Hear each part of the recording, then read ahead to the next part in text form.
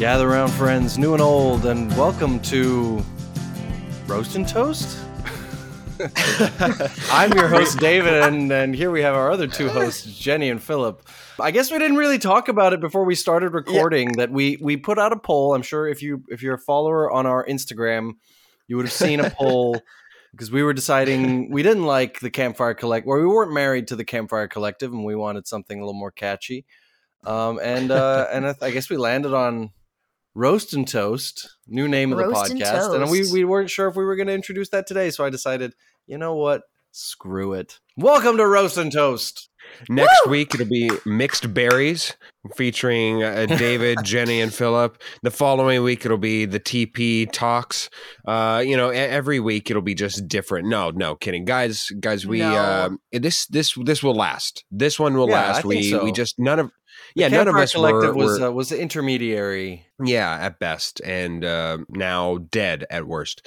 But Roast and Toast, very glad about it. I'm very excited for it, and we'll be getting more into that as the weeks go in. Guys, I've had a doozy of a week, an absolute doozy, and it is also personified by a trip to the hospital.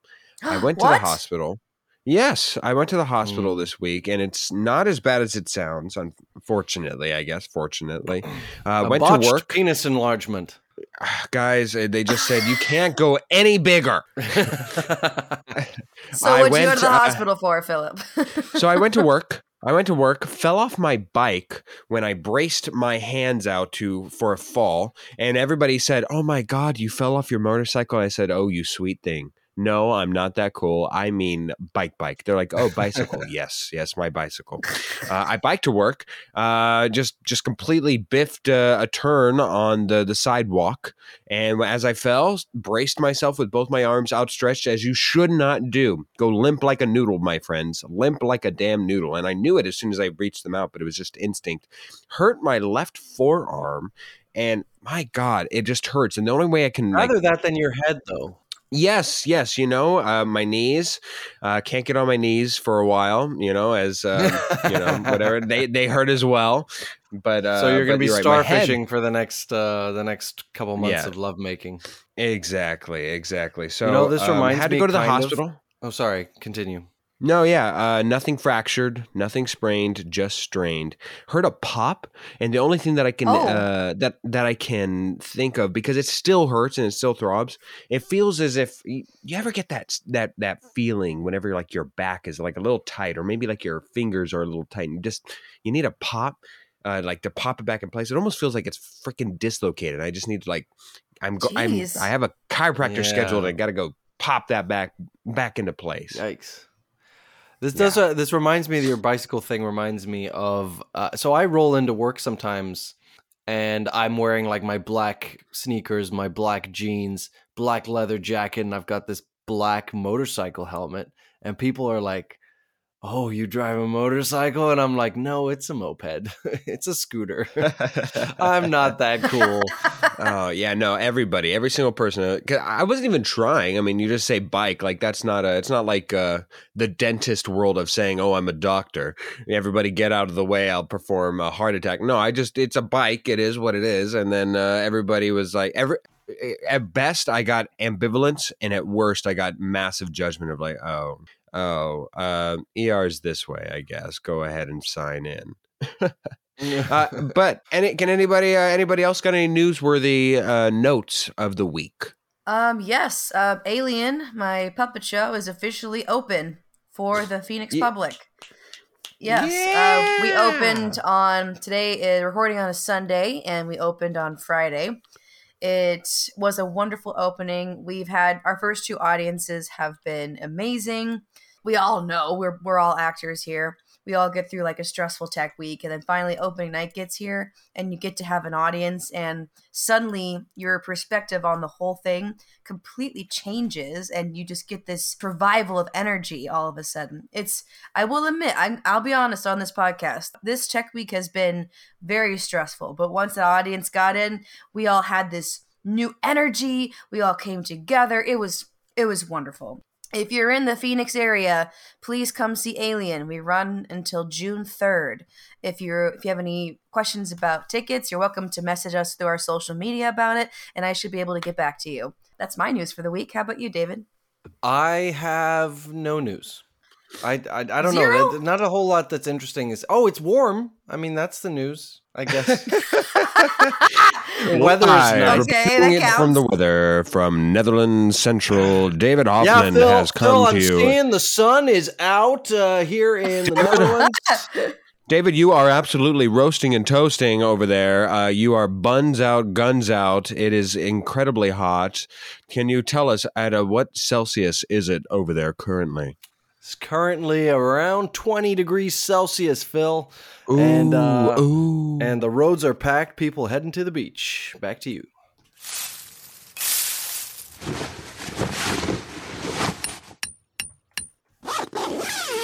As I lay here next to my bed, I want you both to call me the word bed. What? Oh, sorry. Wait, I was just coming up with random ass okay, no, I names just got it. That have absolute no merit towards anything. And as we have a character named Floor that is a real character that has real grounding within the film that we are reviewing this week. What would be your innocuous names to review while you're taking this review? What's going to be your name, David? I guess you can call me Mike because I sit in front of a mic once a week. Yep. Fair enough. Jenny, what's your name? What's your review name? I'm wearing a bandana. So let's my name for this review shall be Bandana. First name Band, last name Anna. Yes, sir. Ooh. Two names. Coming at you hot and heavy, you've got Bed, Mike, and Bandana going to be reviewing Guardians of the Galaxy Volume 3, gunning into theaters. Already, we are going to be, by the time you hear this, we'll have already had opening weekend. Mm-hmm. And lots of things to get to. But, of course, we would be remiss if we did not go directly to Mike's big, bad, silly, super short review and synopsis of the entire and summary of the entire film. Mike, this is a hard movie to summarize. I'm going to be honest, but I gave it a go. Tried to be as broad and as non-specific as possible. All right, here we go. In a galaxy not so far away, some familiar faces still mourn loved ones lost. We rejoin our Guardians of the Galaxy living their space lives in a new community of Ravagers. When an enemy attacks and Rocket Raccoon is injured in battle, the team must race across space to track down his creator to save his life. The team once again finds themselves defending the innocent, but this time against a darker and more sinister foe. The people of the galaxy are about to find out what happens when you try to play God. Very nice. Ooh. Very nicely done there, Mike. Very nice. All right. My name is David. Can we go back to that? Can we go back to you want that? You don't want to go to P183 or whatever. I just don't want to confuse the listeners. Fair enough. Yeah, Mike was very good. That was a name within a name. All right. Guys, I think as well with any Guardians of the Galaxy film, it's probably most appropriate to talk about the acting performances first, since it's such a character-driven narrative in any of the three volumes. I think that's probably the fairest. I guess let's start out where we most should start out here. Chris Pratt as Star-Lord is probably at the top, along with Rocket Raccoon probably taking the narrative forward, which is funny because not many lines, and it's not even necessarily the Rocket Raccoon we're familiar with. It's a Rocket Raccoon growing up. So those two would probably be at the main if we're excluding the villains. Guys, who were highlight performances for you, Jenny? Who really stood out to you this film? My heart always goes to Mantis. She is such a well-loved character, and I just get tickled every time something comes out of her mouth. Like, she's just hilarious all the time, but also the sweetest, kindest creature on this entire cinematic universe. Galaxy. Yeah. Oh, there we go. That's the galaxy, exactly.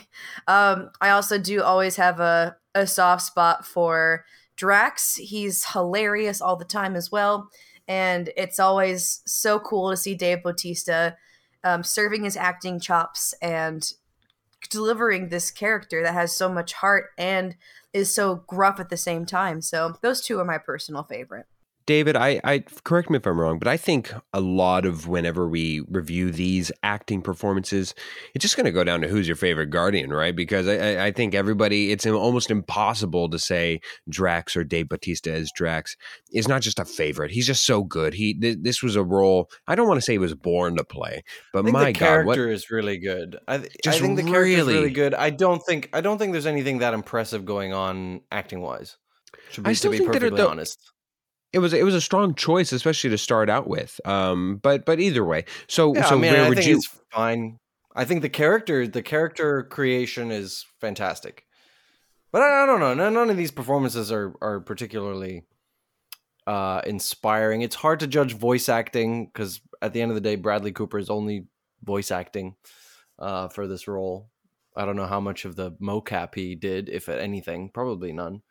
But I might be wrong about that. Well, how about in this case, let me ask you, David, how do we feel the villain did and in this movie? How did this how what did you think of the High Evolutionary? Did his Uh, I did adding him to the universe do something interesting for you? How was his performance and how did it It work was with the fresh. Guardians? The character was fresh. I thought he did fine as an actor. The performance was good. Yeah, I thought it was quite good. No flaws. Again, I don't think there was anything that impressive going on across the board throughout the film, acting wise. That's just how nothing necessarily wrong with it. Just nothing amazing. As far as a character, it's weird that character exists and we haven't encountered with all the Thanos stuff that happened in this cinematic universe, that we haven't encountered this character before. If he's so influential and so, like, has been doing this stuff for decades or centuries or however long, weird that we haven't encountered him before. It's nice and fresh, but at the same time, I was like, it felt maybe a little too unfamiliar, a little too like, okay, now this character exists. I thought it was a tremendous performance, Jennie, as far as the High Evolutionary is concerned. I thought it was a really, really varied and honestly amongst the best villains we've seen, certainly in the new phase, and I'd even say certainly in phase I would have 4. said it was very generic as a villain.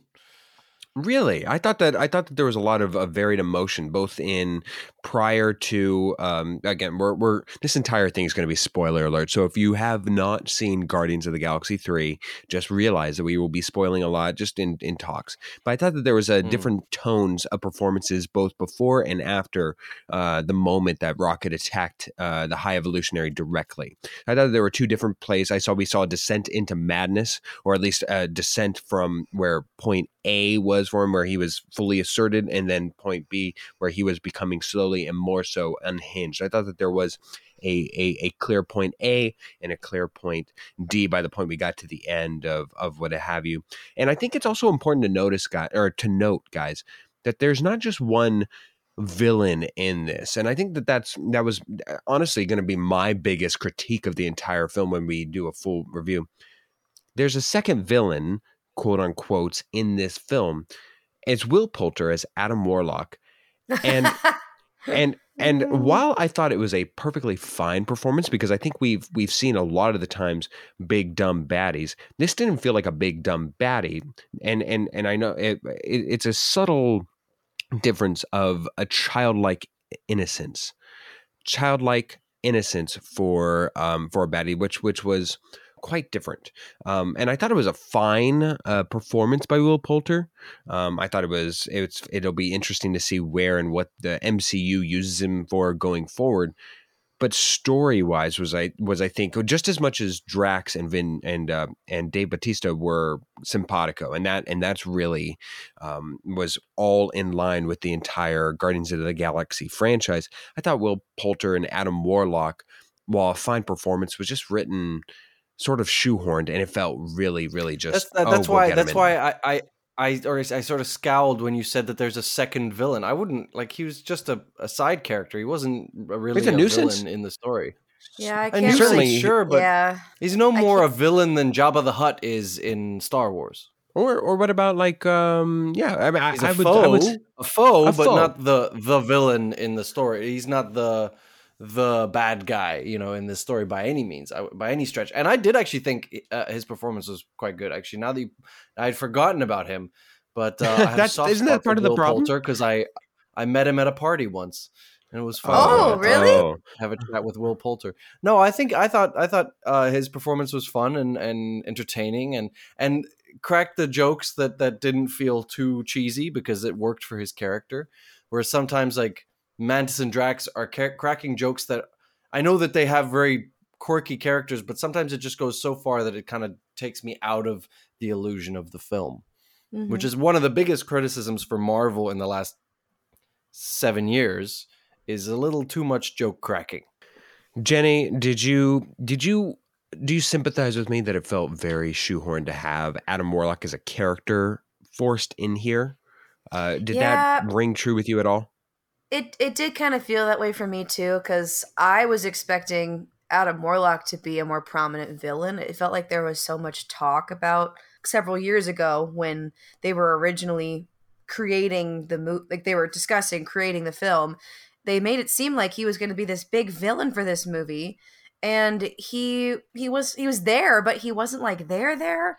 The High Evolutionary suddenly was this prominent villain, and he is kind of the side character.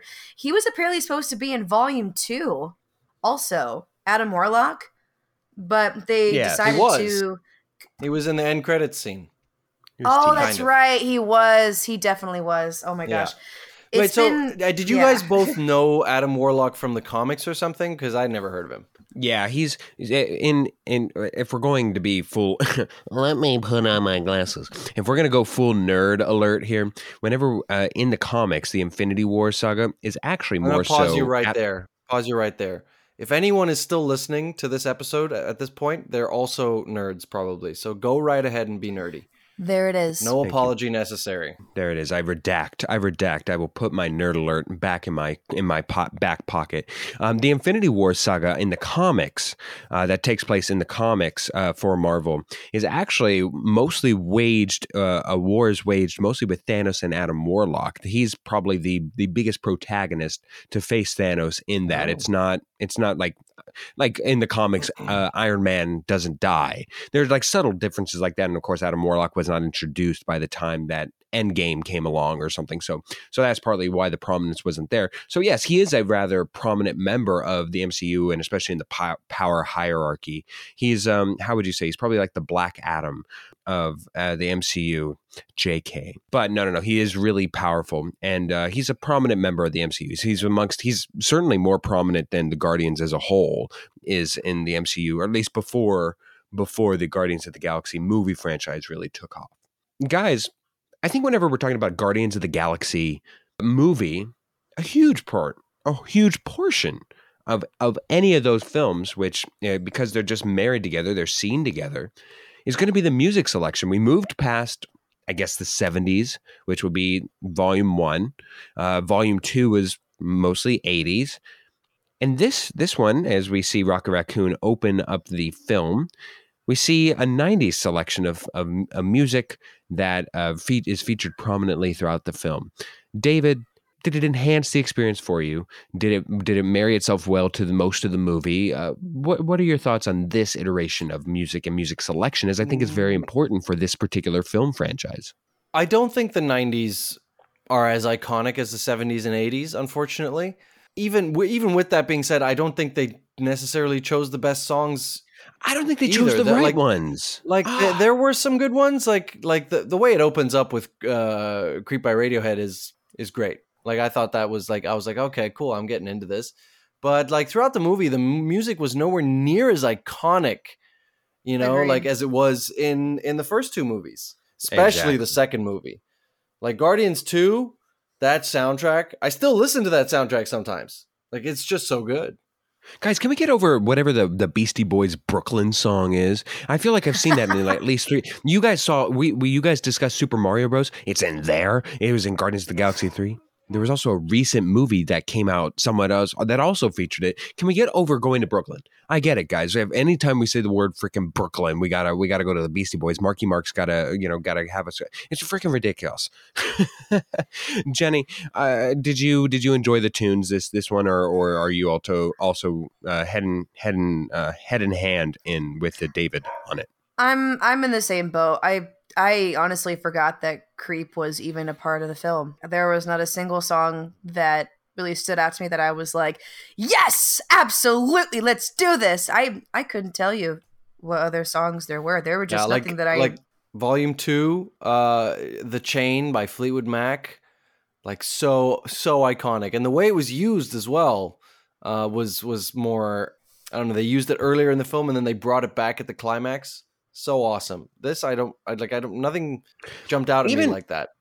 Even in Volume 2, when we open up and it's oh god, what's her name? Randy. She's Brandy. Excuse me. Sorry, not Brandy. Brandy. Brandy. Like I remember that. Like there's a lot of iconic moments that get married. Yeah. Obviously, when the whole fight scene goes on and that has music married to it. This one, it felt like music was the least important it has been in the franchise because of the 90s. And I almost wonder, and I bet that somebody's going to be doing a report on this, but I almost wonder if because they've used a lot of prominent 90s music within the movies, the MCU movies that have kind of married themselves to other films, I wonder if that's why they weren't able to do it. Like think of like AC/DC. Like they're kind of in the 90s, right? And you think, but Iron Man's really taken off over all of that AC/DC stuff. That would probably be in those rock mantras that would be in a lot of those really high intense octane scenes. And I bet that there's a lot of that they really kind of were limited to being like, well, what has the MCU not used that's not identified with another MCU franchise? Yeah, I have a question for you guys. To what extent do you think the music drove the mood of the film? Because the 90s generally, like, you associate more with like Nirvana, that grungy dark music, and this movie took a a much darker tone than the first two. Yeah, it did. Oh, certainly, yeah. I'll be honest with you guys, I was not a fan of all of the animal torture in this. Spoilers. Mm-hmm. I had a really hard time watching certain scenes of this movie because I love animals quite a bit, and seeing or even thinking of these animals being tortured or engineered on I had to close my eyes a couple of times. And I'm a horror fan here. I can usually handle a lot of stuff. That surprises me greatly. It's like, I don't really want to see a bunny rabbit with a bear trap for a mouth walking around like a spider. I just don't want to see that. Like that makes me very uncomfortable. But the characters were cute. The little characters for these animals that they generated to be Rocket's friends in his backstory, I thought they were all super cute and I fell in love with them. So I'm sorry that happened to you, little creatures, but you're so cute. I think, David, to go back to what you said, I think that the music really generated emotions most effectively. Like it really set you in the mood. Oh, yes. Mm-hmm. Yeah. I'd say that it did that most effectively in the bookends of the film. I'd say at the beginning, whenever you said like creep, sure. Whenever we bring, I'd say that was most effective. And I'll be honest, at first I didn't like it, but then I settled in to The Dog Days Are Over, and then eventually gave in to a light, happier, and I think it really generated the appropriate tone. But in between, not once. No, I could be wrong. You could say something. Yeah, you could say something, and then I'll be like, oh, you know what? Yeah, maybe there.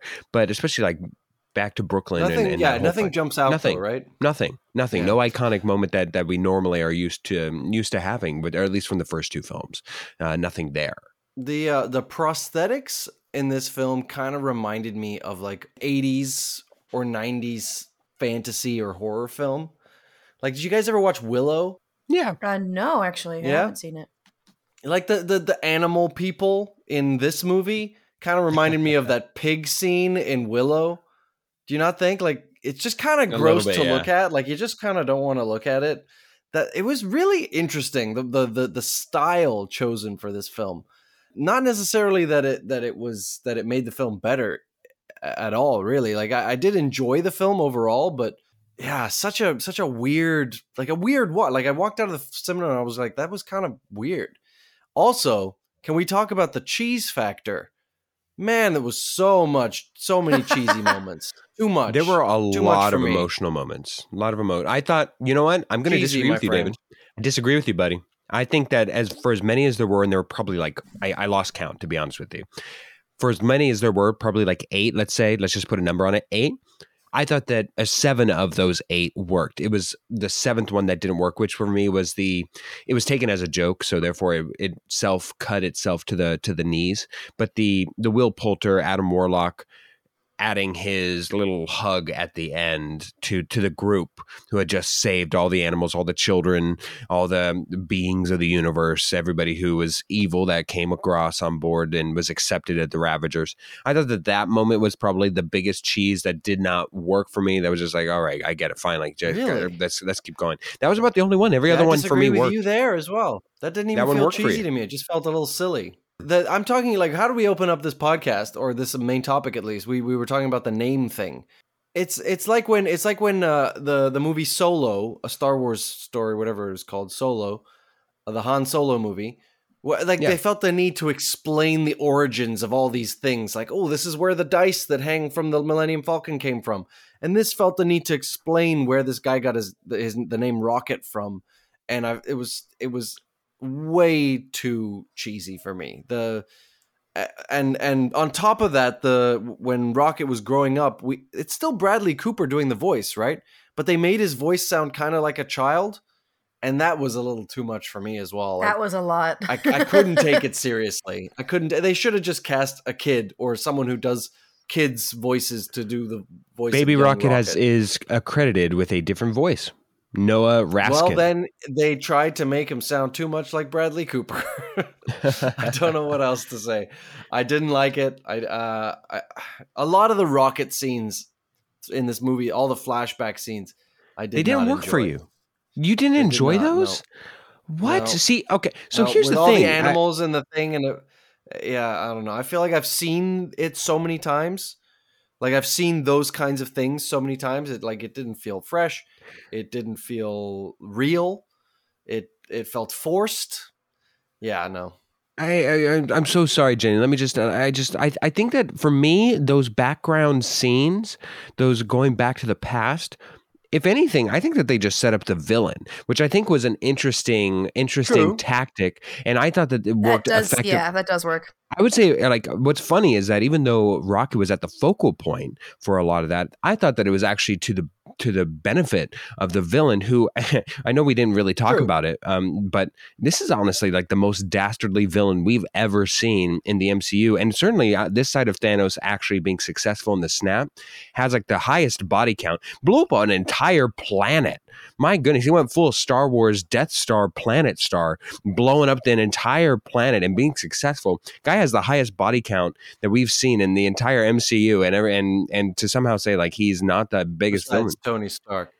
Oh yeah, no kidding. Tony's a dealer of destruction. Body, yeah. I just, Jenny, did you think that the background, the fact that we had two separate storylines, and we had just all these moments of I think everybody can agree that there were at least like 8 prominent, like, all right, this is when you need to feel sad moments. Did the vast quantity take away from the quality of each one of those for you? I didn't think we needed to have as many scenes with Rocket's backstory than there were. I feel like the movie was, let's be honest, the movie was 2 hours and 30 minutes long. There was, it felt like it did feel like that. Yes, they could have easily cut at least 1 to 2 scenes of him bonding with the animals. There could have been 1 or 2 moments with a high evolutionary they could have cut. I think there was just too much happening of these 2 stories. We didn't need as much plot generation of Rocket's backstory.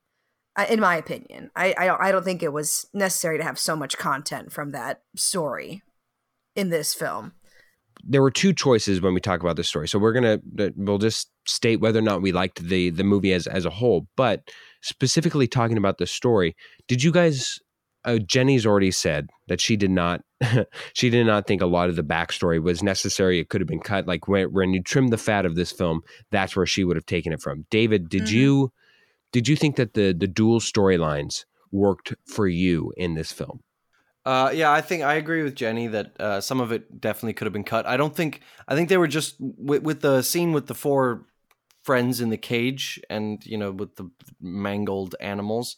That felt like they were just trying to tug on heartstrings for like cuteness, a sympathy factor. It didn't feel like it really drove the story. You could have cut that whole bit out, all of it, and you barely would have changed the movie, because you still would have gotten all the expositional stuff with the what's his name, the High Evolutionary and Rocket and all that, and you still could have had Rocket at the end with all the unmutated animals.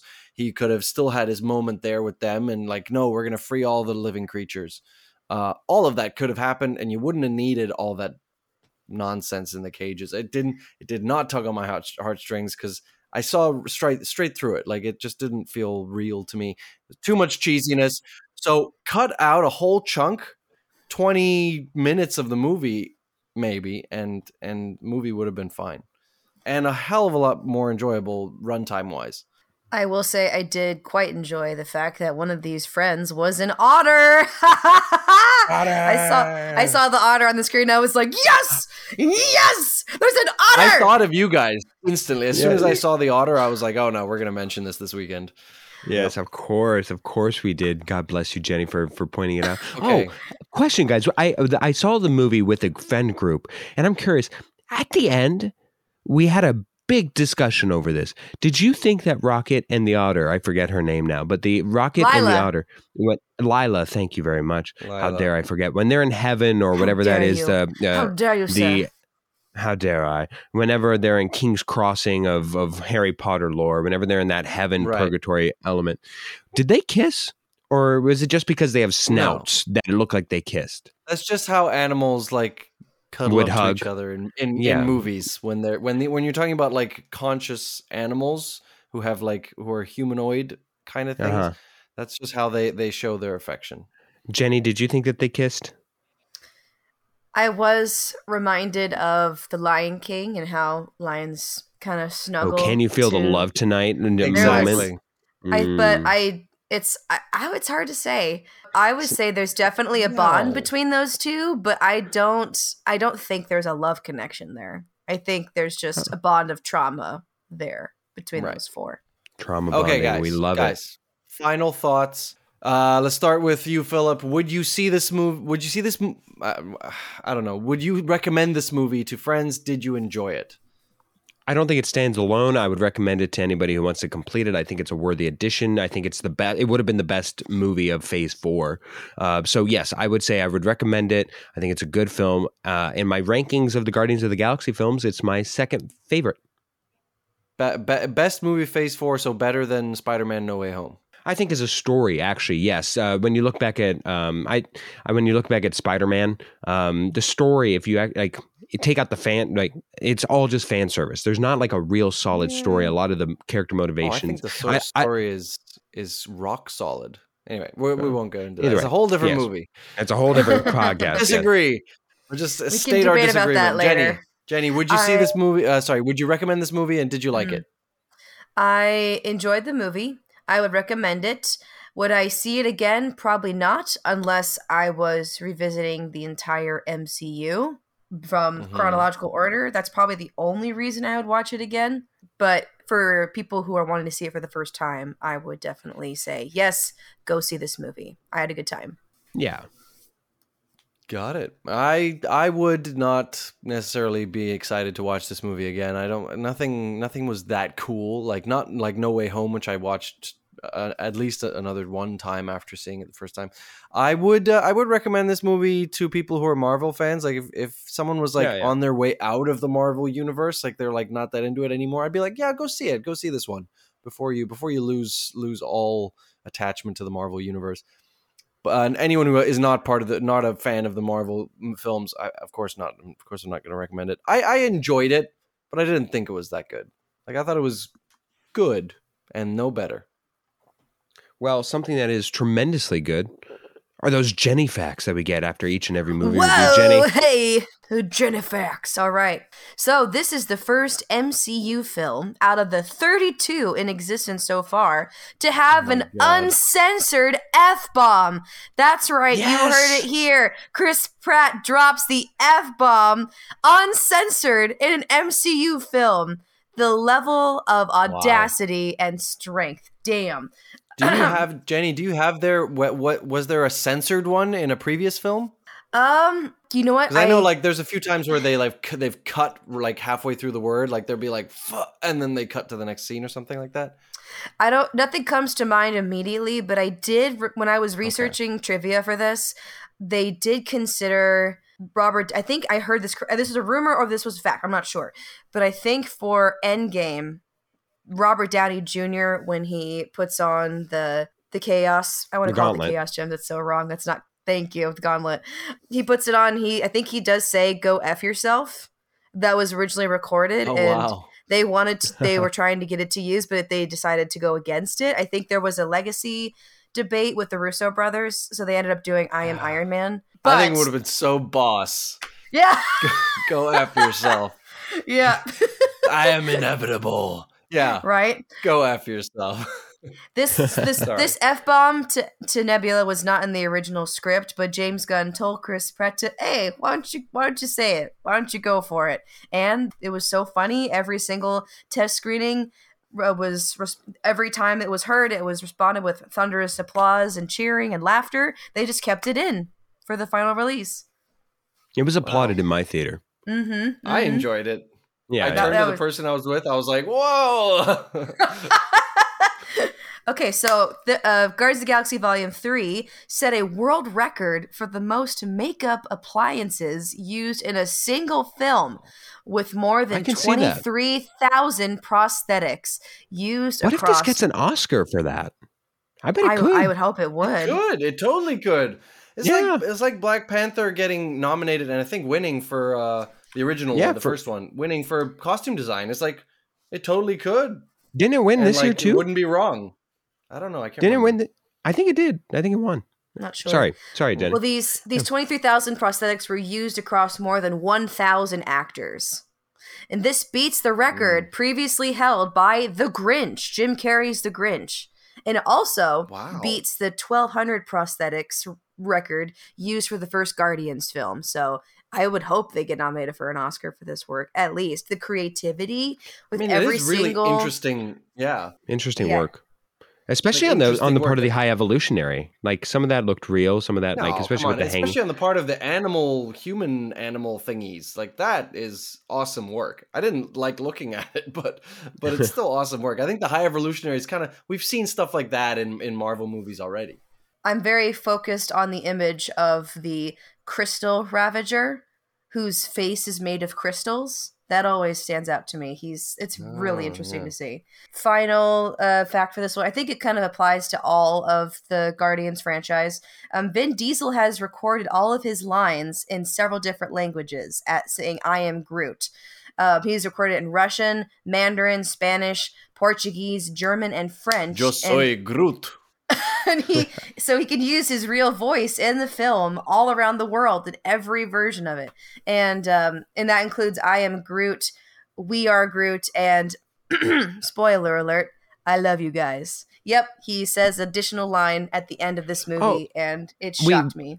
We really should go over that. Did that work for you guys? In my friend group, it did not. We were all kind of pissed about it. It was pretty cheesy for me personally.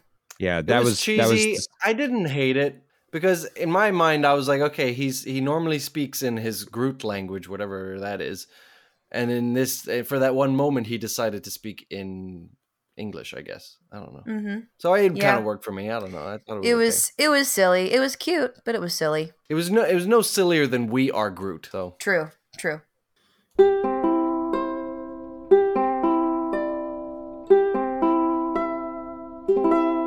We're going to do a round here. What are you guys missing?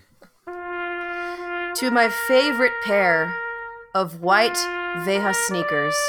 You have been my favorite pair of sneakers the last 2 years, but you are so worn out now that the heels pop out every time I take them off. And that's saying something. So it's time to retire you, my friends. My beautiful white pair of sneakers. You will be missed. You will be missed, the hair of youth. Now, I'm not saying I'm going bald, but my hairline has changed, and it's formed a kind of slight widow's peak, and I feel old now. So, the hair of my youth, you will be missed. Look, I'm not going bald, okay? Like, I really don't think I am. It's not in my genes. I've looked at, like, my mom's dad. He was not bald. But I just think, like, my hairline has changed a bit, and I don't like it. Yeah, you're not self-conscious about it at all, man. Winter, you will be missed. And the reason why is because my freaking AC in my car is broken yet again. It's a ruthless and horrible record that keeps going and going and going. And you know what?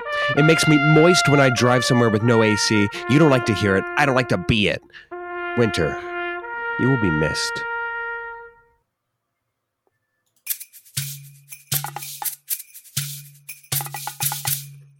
Well, it's time for a game as we try to play every week. I've got a game for you guys, which means that you guys, I guess, have some questions prepared for me. So let's start there. I would like to start this pregame questioning with a very important one that might spark a debate. David, is a hot dog a sandwich? You have the floor. You know what? I honestly think that it is. I think that it is a sandwich because what is a sandwich? Bread, filler, bread. And so whether or not you cut the bread all the way through or is irrelevant. Whether or not the bread is round or square or elongated is irrelevant. It's just filling inside two sides of bread, and that is a sandwich. A burger is also a type of sandwich. Yes, a hot dog is a sandwich, and I don't think that there should be this much debate about it. No, I mean, I totally agree with you. There you go. Philip, hit me. David. Ooh! David, I want you to actually think about this. Take it as a serious question. I never think. Yeah, no. Please, for once in your damn life, think about this. What is the most important tool / piece of equipment, in your opinion, in the world, like in all of the world? And take it however you want to accept the prompt. But what is the most important tool / piece of equipment? It must be an actual physical thing. You can't be like, well, I think armed with comedy, I think you can accomplish anything. No. An actual physical thing. But other than that, confidence. You can go wherever you want. Yeah, exactly. Well, you asked me to be serious about this. If I'm really being serious about this, the most important tool would probably be a knife.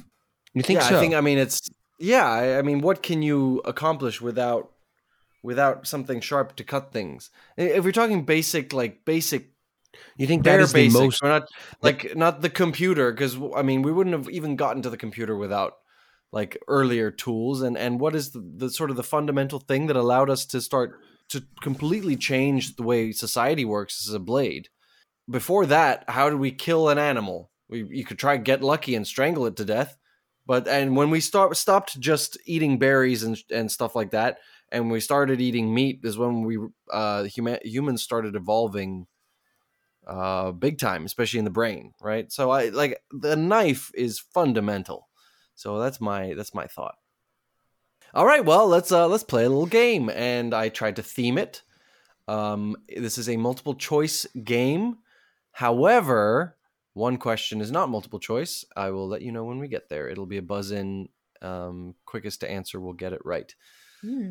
This game is called, and I'm sorry to say that it has nothing to do with Everything Everywhere All at Once, but it's called Raccoony. And we're going to be talking a little bit about raccoons. Oh, great. First question, are you guys ready? Yeah. Oh, I've never been more ready. Had this been an otter game, we would have fought to the death, but Raccoon's a fine second. I would never give you such a pleasure.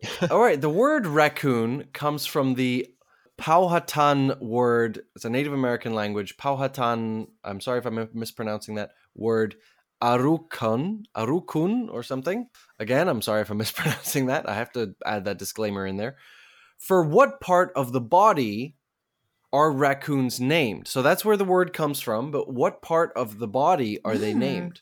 Is it A, the teeth, B, the hands, C, the tail, or D, the face?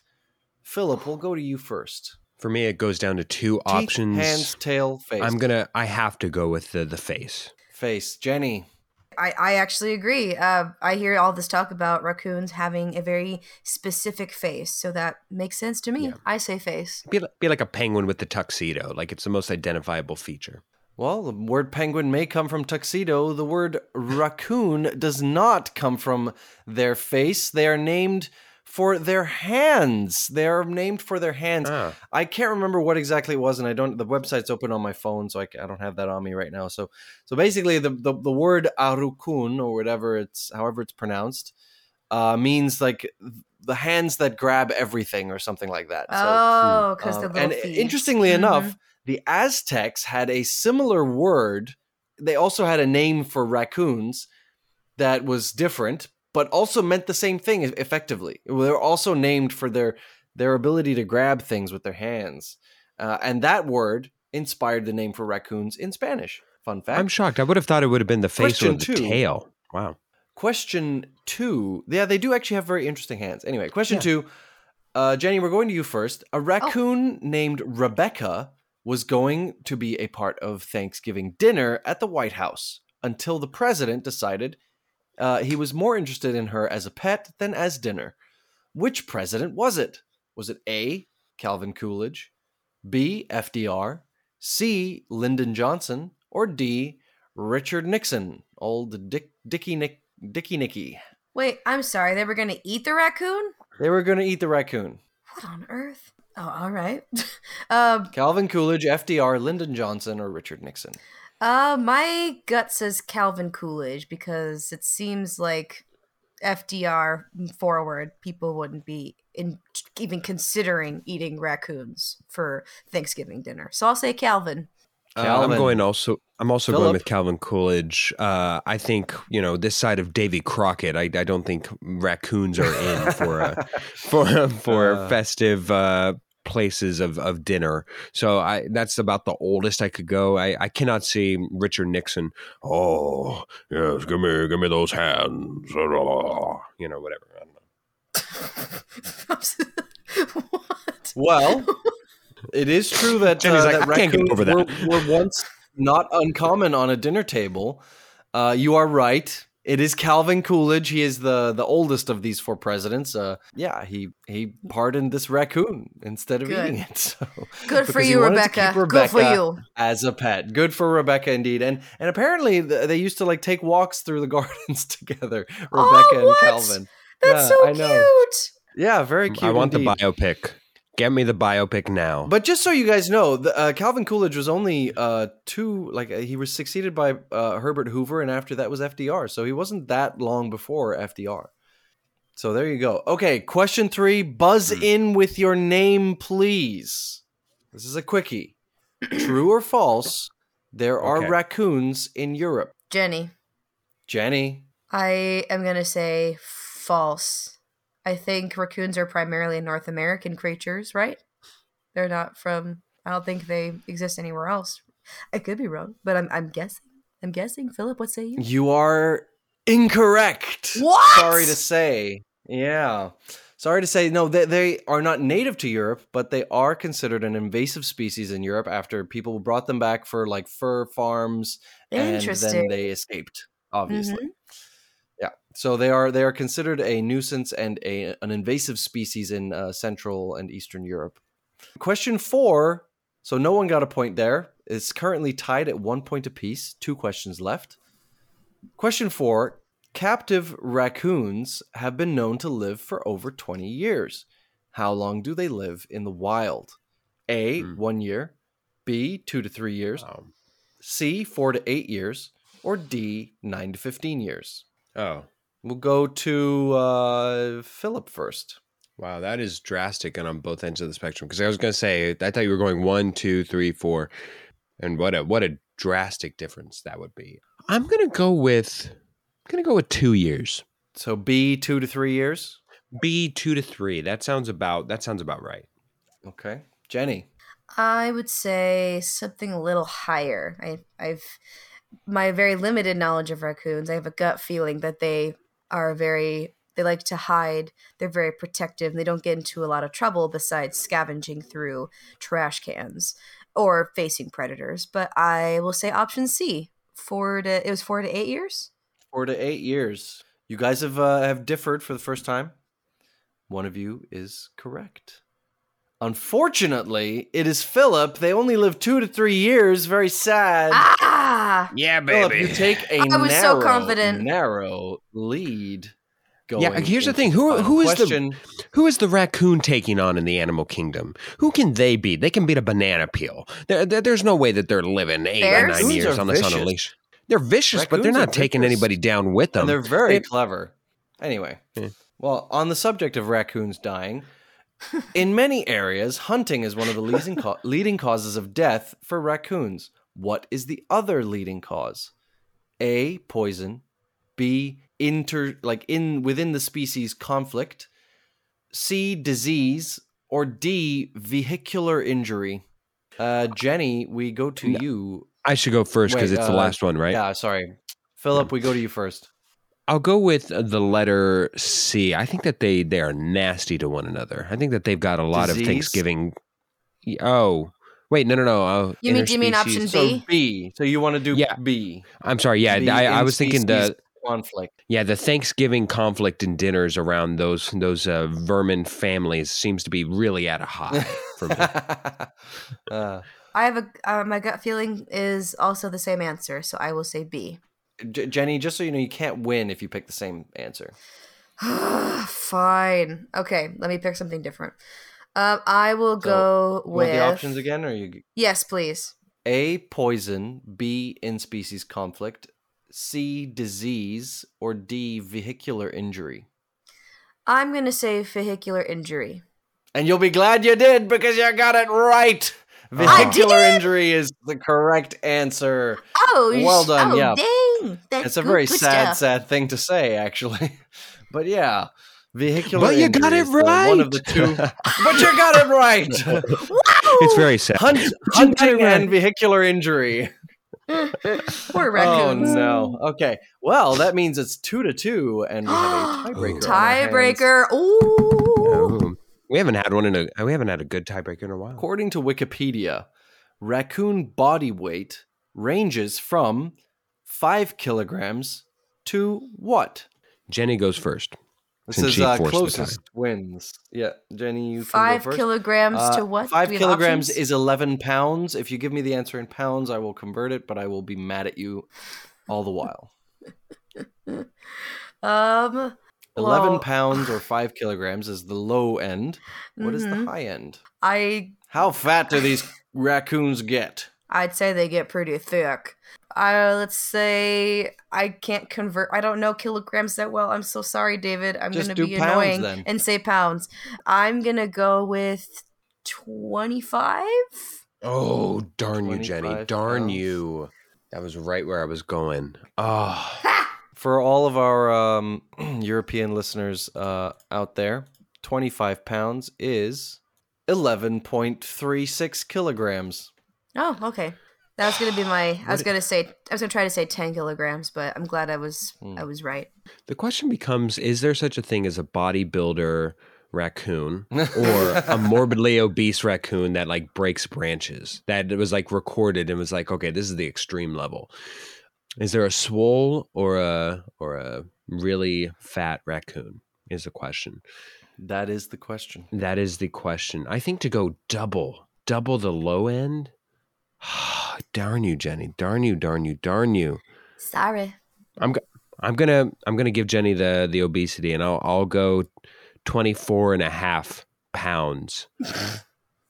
So about 11 kilos. Yeah. Yeah. We have a winner. Raccoon body weight ranges from 5 kilograms to 26 kilograms. Oh, that's a chunky I baby. know, right? Oh my know. God. They thick. They grow thick. Yes. I don't know how or why or by what means they get to 26 kilograms and how some of them stay 5. I think this might be slightly different breeds of raccoon that range in this size. But yeah, 26 kilograms. So Jennie is the winner here. Yeah. Shockingly, Woo! coming from behind as she's known to do. Oh, this is brutal. Congratulations, Jennie. Thank you. Make your best raccoon sound, Jennie, since you won off of the raccoon back and fluff. Give it my best shot.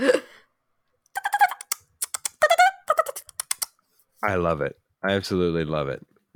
Let's see if it's accurate. And with that victory, Jennie propels herself to a 3-2 record. Meanwhile, I sink to a dastardly, depressing 1-5 record. Ugh.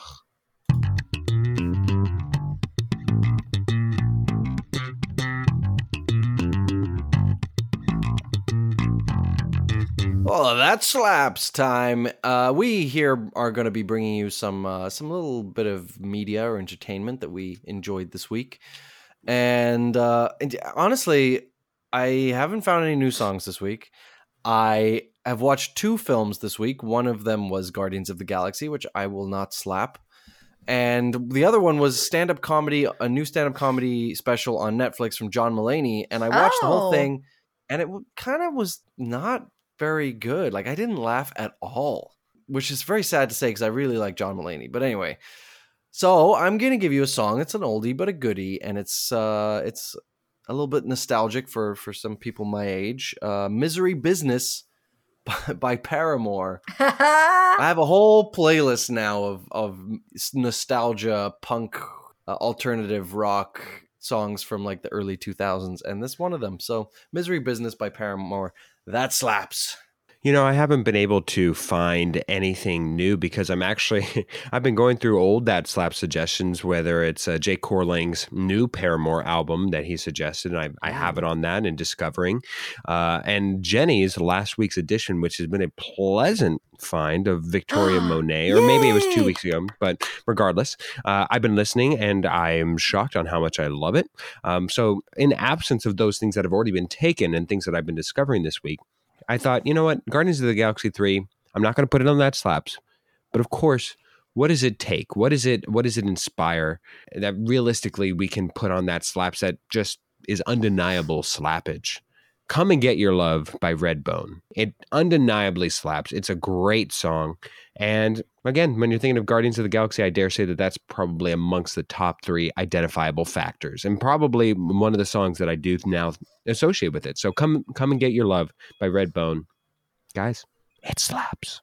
Well, I'm bringing you another song this week for That Slaps. This time, let's talk about a song that basically is a musical version of A Blanket of Warmth.